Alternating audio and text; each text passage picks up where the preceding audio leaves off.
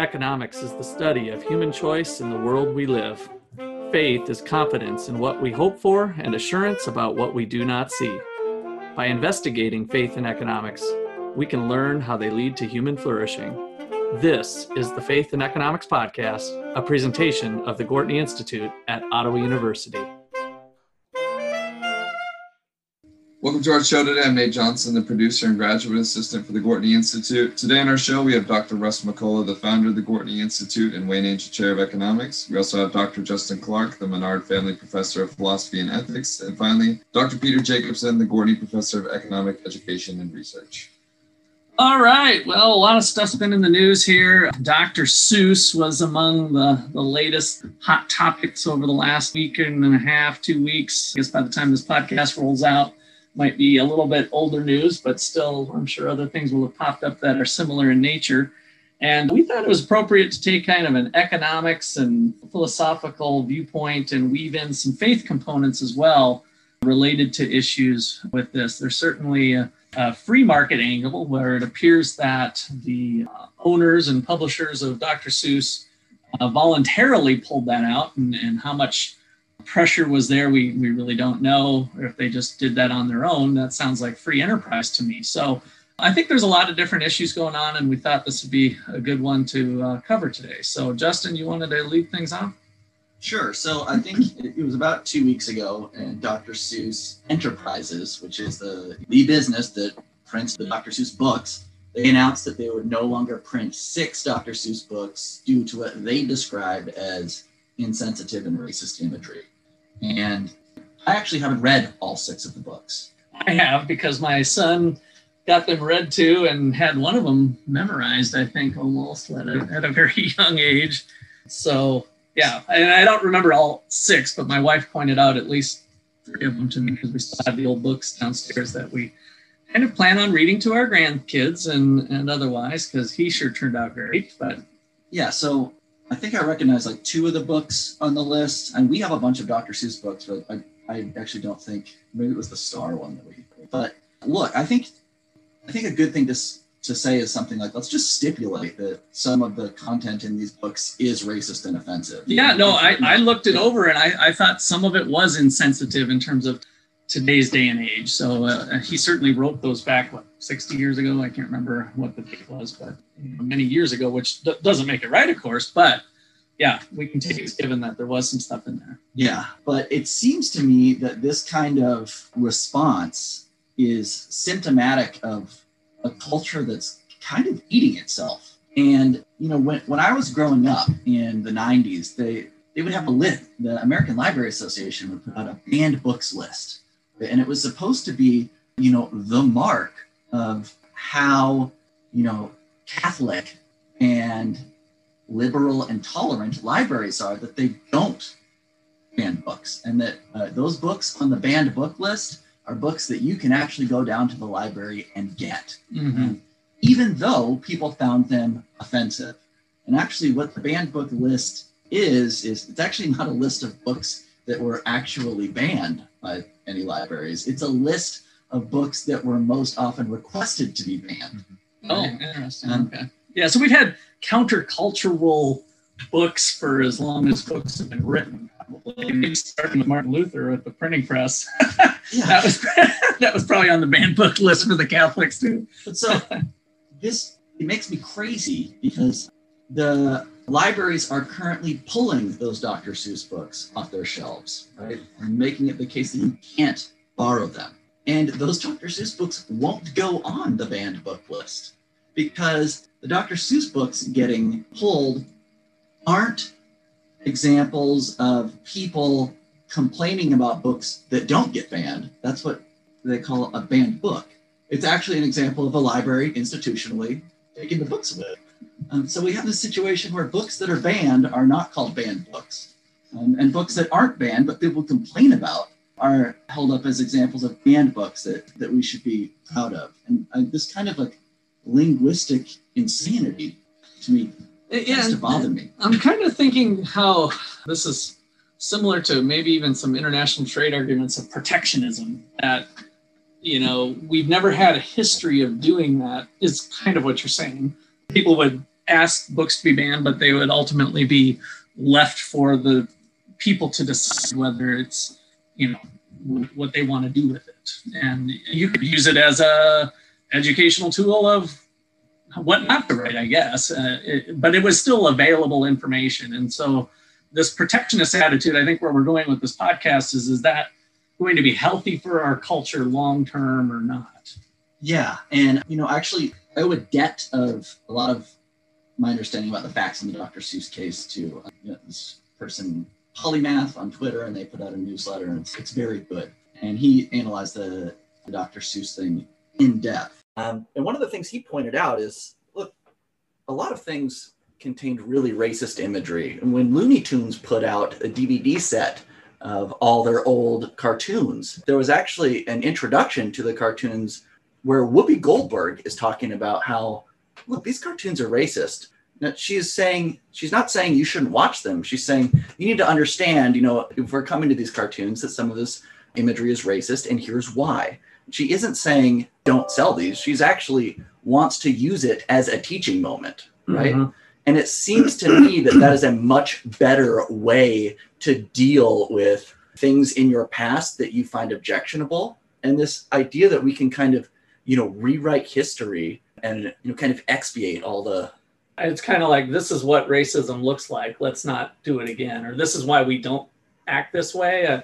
But it seems like a lot of people are saying, well, this is what's ingrained, systemic racism, this is the type of stuff that's causing problems. And I guess that would be part of what's issue. Are they right? I don't know for sure. I guess if some of those things lead to deeply ingrained things, I guess that would be some sort of empirical question that could be tested. I don't know how much of that work's been done, but I think there's also a question of relevant comparison. And so it could be true that these, as we postulated, it could be true that the books are full of, and any given thing that's being talked about at the time that has these racist images or other things like that.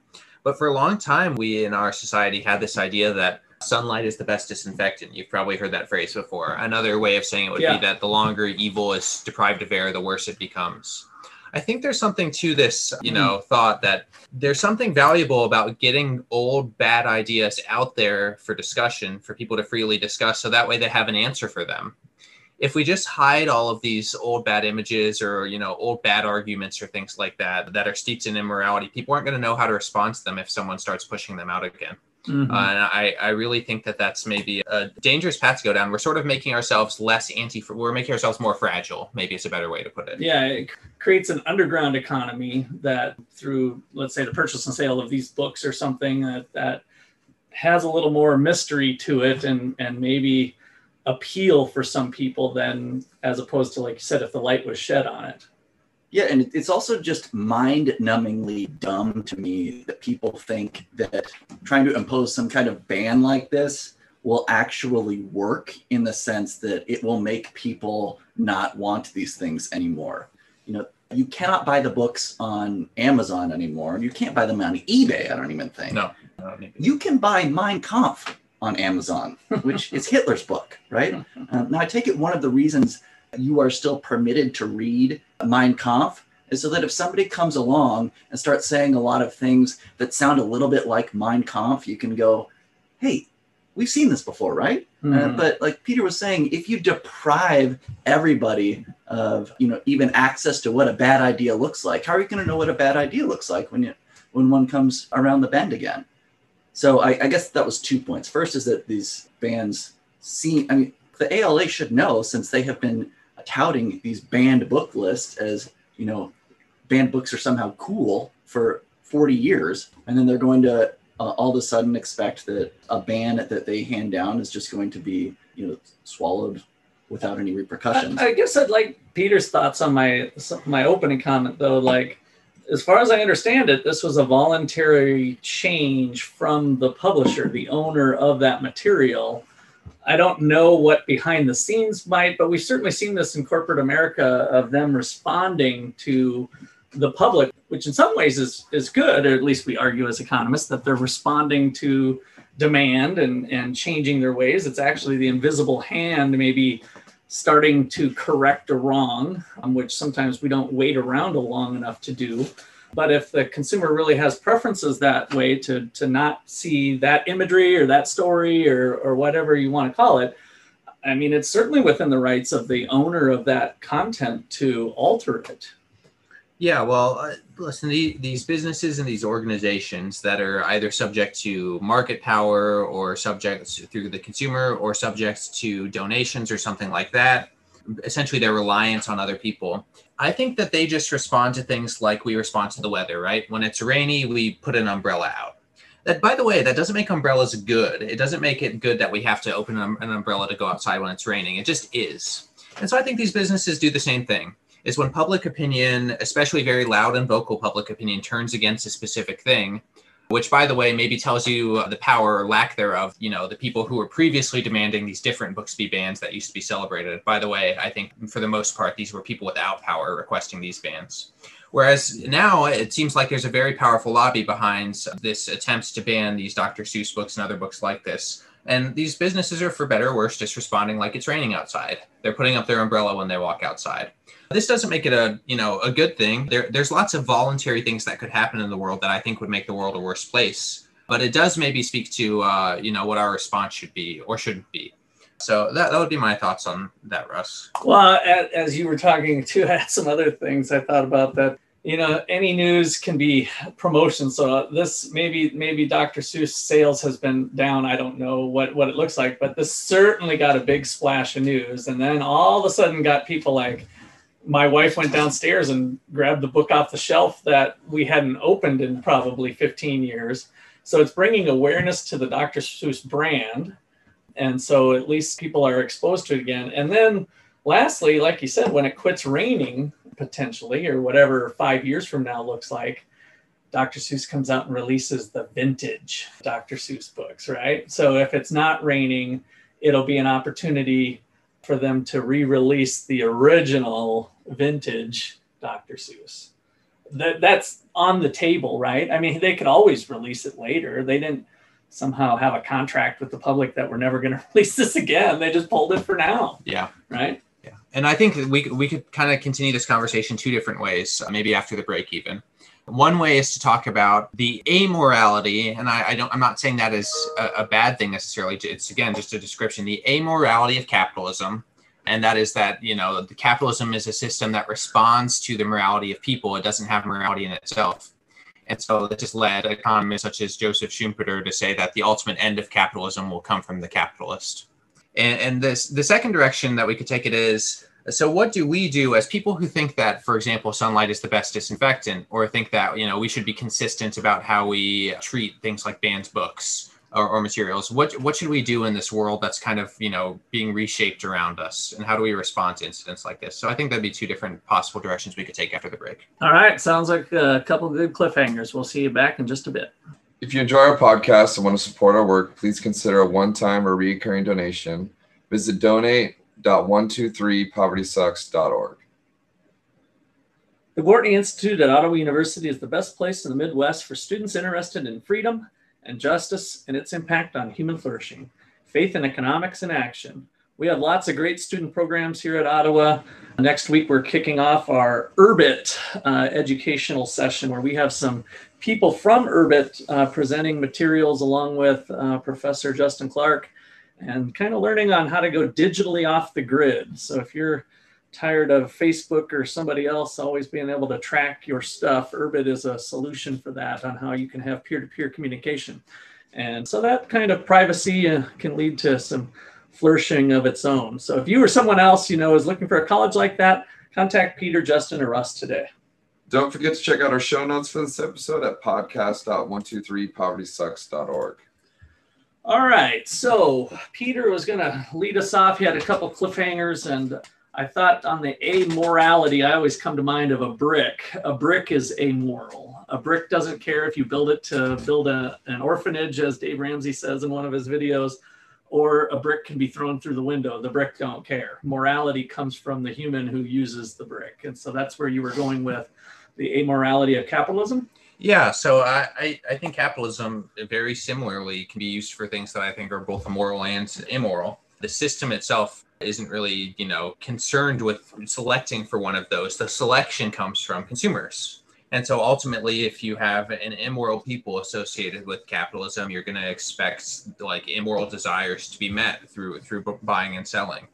And now the system of capitalism, by the way, I would argue generates by itself, assuming it doesn't get stopped, generates more wealth, which I think is correlated with things like health and otherwise. So I think there are some moral results of capitalism, the system by itself. And research shows from the poor among us too. If you compare the poorest people in a fairly free country versus a fairly not free country, the poor are better off in a more capitalist system. Yeah, so I just wanted to be clear though, Russ is exactly right there. I wanted to be clear what I'm saying is not that, we should be indifferent between capitalism and socialism. Both of them produce the same moral outcomes. That's not what I'm saying. What I'm saying is that capitalism can produce as a system things that we consider to be moral, especially from a Christian perspective, or things that are like immoral. And so, you could think of like entertainment that is like kind of raunchy or something like that, being something that's, standard Christian tradition would say is immoral, but it's something that can be produced under capitalism. So the system itself is sort of indifferent. And so one of the things that this leads to is that capitalism is also, in a sense, but with the people driving it, indifferent to whether or not capitalism continues. And what I mean by that is Joseph Schumpeter has an idea that the ultimate death of capitalism will come from capitalists. That is, people who own capital in society, or people who are very wealthy, sort of like the people who own businesses. And his thought process was this, is that capitalists are going to get a lot of wealth from the system of capitalism because what we just talked about, it's going to grow society. They're going to get a lot of wealth. But then the best way for those people to keep their wealth isn't to allow all their competitors to grow wealthy as well. It's actually to use that wealth to make sure that they're the only ones who stay wealthy. And there's going to be competitive pressure to try to get capitalists to lobby politicians to destroy capitalism itself, so the top can stay on top. And so that was Schumpeter's basic idea, is that capitalism would be destroyed by capitalists. And I think that this ties in pretty well with what we're talking about right now, which is that if, for example, free expression, having sunlight to disinfect bad ideas, things like that, are an essential component of a free society, maybe capitalists trying to capture a bunch of profit by responding to the demands of consumers who are, seeking to purge the market of certain things, maybe that's going to undermine capitalism too. That is, maybe getting rid of, certain books because we find them to be immoral in themselves, maybe that's going to have an effect on the system and make the system less free because we're getting rid of the ability of sunlight to get rid of bad ideas. Yeah, and so it's that protectionist attitude that leads to the destruction of capitalism, as you're saying, and that's exactly what I brought up before with this protectionist idea that the government or otherwise we should protect and conceal this stuff. But Schumpeter's, one of his famous quotes is creative destruction, right? Or creative destruction is his idea of that. And that is really at the heart of capitalism that I think is underappreciated. Most people who are anti-capitalists think, well, it's just the rich people getting richer and you need capital to be a capitalist, which means you need money, which means the poor won't be able to participate in it. And that's what's wrong with capitalism in a nutshell. I hear that time and time again. But really the idea of creative destruction is not on people's minds. That we have so many examples of people who thought up something in their garage, right? They come from simple means and they built, they were kind of built their own businesses because this is a little Russ McCullough quote, is that money is actually easy to find. Ideas are what's tough. And so if you have a great idea, something new that's going to break the current status quo, you'll find money. You'll find a capitalist or a financier, as I think one of those Kerzner or Schumpeter might have said. Find somebody to finance your good idea if it's that good. And I'm glad you brought that up because at the heart of creative destruction, and you just said it, was a destruction of the status quo. And that's why Schumpeter's afraid of the capitalists, not capitalism. He's afraid of the capitalists because the capitalist fears destruction of the status quo because the status quo is why they're on top. And so in order to undermine creative destruction, they get rid of the engine of creative destruction. That's the market economy. Yeah. I really appreciate and like the point that capitalism is amoral, and this idea that what capitalism does very well is engineer the economy such that it satisfies people's desires, right? And a lot of times the analysis that you get from people who are, libertarian leaning of things like the Dr. Seuss fiasco is, well, it's a private company doing it. That's fine, right? Private companies can do whatever they want. But if we accept that capitalism is amoral and does just satisfy people's desires, then, and I think Peter's hinting at this, then given whatever your desires are, you may worry about the way your society is, the direction your society is headed, because capitalism is agnostic about what kind of desires people have. And everybody, no matter what desires you have, thinks that some desires are better than others to have. And so this might bridge our discussion to talking about maybe, well, what ought you to do if you are the kind of person who thinks sunlight is the best disinfectant? And, cards on the table, I do think that. How do you operate in a culture that seemingly and increasingly does not seem to think that sunlight is the best disinfectant? And do you guys have any thoughts on? I can break down there's probably more, but like 3 paths that I see. And they might even be 2 of them closely related. One is very opposite. One is like rebellion of a sort. And so this could take on like different forms, but it would be involved with rebelling against the status quo by talking about, you think that this is a bad idea to get rid of these things, being very vocal. Or, trying to create your own Dr. Seuss publishing house somehow. I guess that would probably be illegal based on our intellectual property laws or something like that. But you could imagine some sort of alternative system. Actually, I think, is it Barry Weiss? Is that her name? Mm-hmm. I can't remember. I think she released this website after the Dr. Seuss ban. This is a great example of Rebel here. Where she released this website that had the text of those Dr. Seuss books. Like she tweeted it out. I'm not sure if she created it or what she had involved in it. I can't remember the name of the website, but it was just like a PDF, page by page of those different books. And the whole point was like, we shouldn't ban books. This is ridiculous. Here's all these books. And so that's sort of rebellion. I think there's 2 other paths, though. One is, described as like sort of the fleer, someone who flees from society. And so this could be like in a literal sense. And so I think that's, Rod Dreher, for example, has written a book called The Benedict Option, where he's talking about, essentially creating alternative institutions. And so Rod Dreher is a conservative Christian. He thinks the solution is for conservative Christians to get together and make their own stuff. So, while society tends away towards, conservative Christian values, I'm not saying this is a particular instance, but while it does that, he thinks that we should, have our own schools and our own, groupings and sort of self-insulate. After Saint Benedict, who created monasteries, basically, is that we need to sort of like make a new monastery in the world. And so sort of creating alternative institutions and not being involved. And I'd say the third option is sort of like an internal separation from society. And so this is something like becoming an immigrant from your own society mentally. And so you stay in your society, you stay in your institutions, but you no longer invest emotionally in anything that's going on around you in terms of, the culture war or something like that. So this might on the surface look like giving up, but I actually don't think it's quite the same thing. So this is sort of like a spiritual immigrant from the country that you're in, as you could think of it. And so those are my 3, sort of someone who flees and creates new institutions, someone who flees mentally, and then someone who's outwardly rebellious. So fight or flight or... Internal flight. Yeah, internal something flight. Okay, I was trying to come up with something that might rhyme in there. Yeah, I had 3 approaches too, but they're kind of different. One is the fighting approach, right? Which is kind of like taking up the mantle. I'm going to fight against all this censorship or whatever, right? Another option you could have is just submit to it, right? Just go along to get along. And you could do that by actively buying into whatever's going on, or this kind of, look, I'm just not going to engage. I'm going to let this hopefully blow over. Kind of the quiet. And then, a third option would be, look, I don't have to fight, but I'm not going to lie.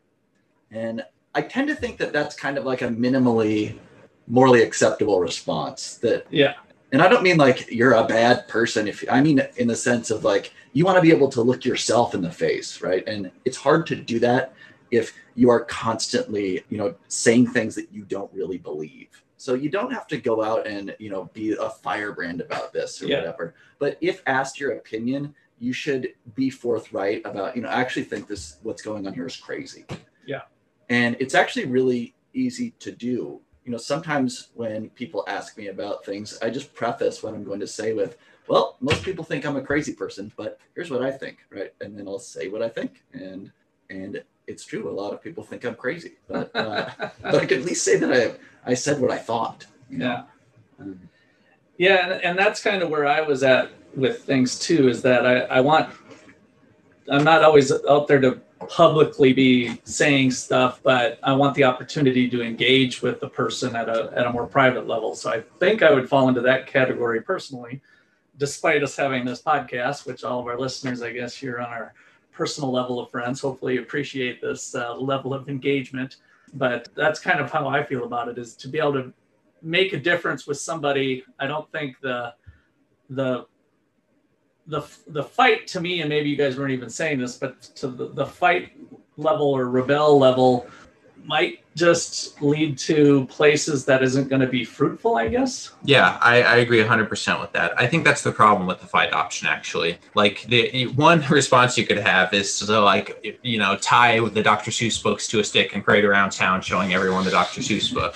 Right. But there's two problems with at least two problems that I can see. Is, first off, like, it's actually sort of a pathetic thing to fight for. Like, as we sort of talked about, some of the imagery in the Dr. Seuss books, if not like the worst thing in the world, is very like offensive and not something that I would like. It's not certainly something that I would never draw. Like, I would be interested in it. So, like, to be the patron saint of like the outdated Dr. Seuss books, sort of like a pathetic calling in life. And so that's one problem with it. The second thing is, like, I think you draw more power to the thing that you're fighting against when you fight in that way. Like, someone can easily point to, we talked about this a little bit with the stuff that happened on January 6th too. When you draw a bunch of attention to the thing that you're fighting against in a way that, like, it doesn't actually win you the fight, all you are is sort of like a beacon of impotence. Like, you've just drawn attention to yourself as like something that is worthy of being destroyed, but not something that can actually win the fight. And so I agree. I don't think the fight in the like aggressive sense is very fruitful. I find myself somewhere between this not lie, which I think is important, but also I'm coming around more and more to, like, to a certain extent, like, internally exiling myself from what society is doing. I think you have to have like a sort of a healthy sense of self and sort of driving freedom from your actions.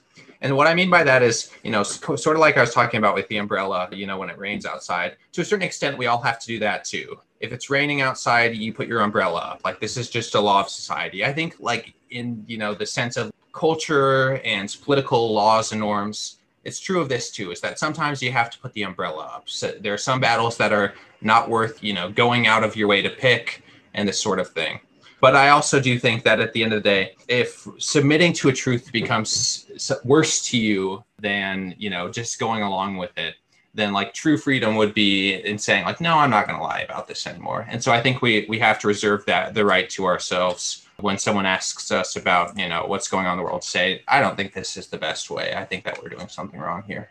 I also want to say, and maybe we can have an entire podcast on Kierkegaard sometime, but he has this concept of the night of faith, where he's talking about somebody who really has religious faith. And he says, this person is happy. Right? You can just watch this person interact throughout their day. He has this description of, somebody going home to their wife. His classic example of a night of faith is Abraham, who's terrifying, right? But then he goes, there are people who have strong religious faith out there today. And one thing you note about them is how joyful they are. And so another problem that I think with this fighting approach is that it makes you, like, not a happy person. And people aren't attracted to ideas that seem like they make the advocate for those ideas miserable. Mm-hmm. So I think one of the most important things that we can do, in addition to telling the truth, is to try to lead your life in a way that makes you happy, and to be the kind of person that people want to emulate, so they can go, well, that person seems like they have it together. What's their worldview, or something like that. Funny, as you said that, my dad has gotten those comments. He's a faithful guy. And I think two parts, maybe it was one is, if you have God truly first, everything else is kind of small potatoes, right? And so then if you kind of live your life that way, then you do tend to, oh, well, this happened. Oh, no big deal. This happened. And you kind of have that joyful walk about you, because my dad's been asked that many times, why are you so happy? And then that would give an opportunity for him to say, because I've got Jesus or whatever. And he was always ready to be open that way, but he never, he wasn't walking around with the stick of the cross, always having it outwardly public, but through the way he lived his life, he got that response quite a bit. Yeah, I think that's a good point, Justin, on the happiness. And I think a good way that we can see this is a lot of times the people who are, you have friends like this on social media. I'm sure all of you listeners at home, the people, and maybe you're one of these people. And so I suggest you listen to this, because it's my opinion. You may disagree. But I think the people who are most unfree in terms of their relationship to cancel culture, the people who are most affected by cancel culture, are the people who spent their time fighting against it, very viciously. If you're at home posting on Facebook about Dr. Seuss and getting extremely worked up in conversations with friends and relatives, burning relationships and other things because of this, cancel culture is actually destroying your life. You're allowing you're allowing something to make you a slave to its opposition. Yeah. And to me, that's just as bad as someone who's allowed that ideology to completely swallow them up. You might as well be a proponent of it, completely obsessed with finding things to cancel. In either case, your whole life is consumed by this thing. That doesn't mean, we go along with everything, right? As a Christian, I think that you are, it'd be immoral to lie if someone asks you, what do you think about Dr. Seuss? It'd be immoral to say, oh, it's totally okay to just get by. I think that's wrong. But to spend your life totally focused and honed in on this thing, you're making yourself a slave to cancel culture in the same way that you're putting another God ahead. Yeah. Right? And so that, again, if God is first, love the Lord God with all your heart and all your mind and all your soul, that's a pretty big call right there. And so there shouldn't be enough room to get that worked up about something in the simple world. That's right. Yeah, I agree. All right. Well, any other last words? One last thing about being happy. I think having a great sense of humor is actually helps, because being able to laugh at yourself is really important, because a lot, on both sides of this, the amount of self-righteousness you find is what can also be off-putting. Yeah. And the inability to laugh at your position. Yep. Having some humility. All right. Well, that was a production of the Gortney Institute here at Otto University. We appreciate you all listening.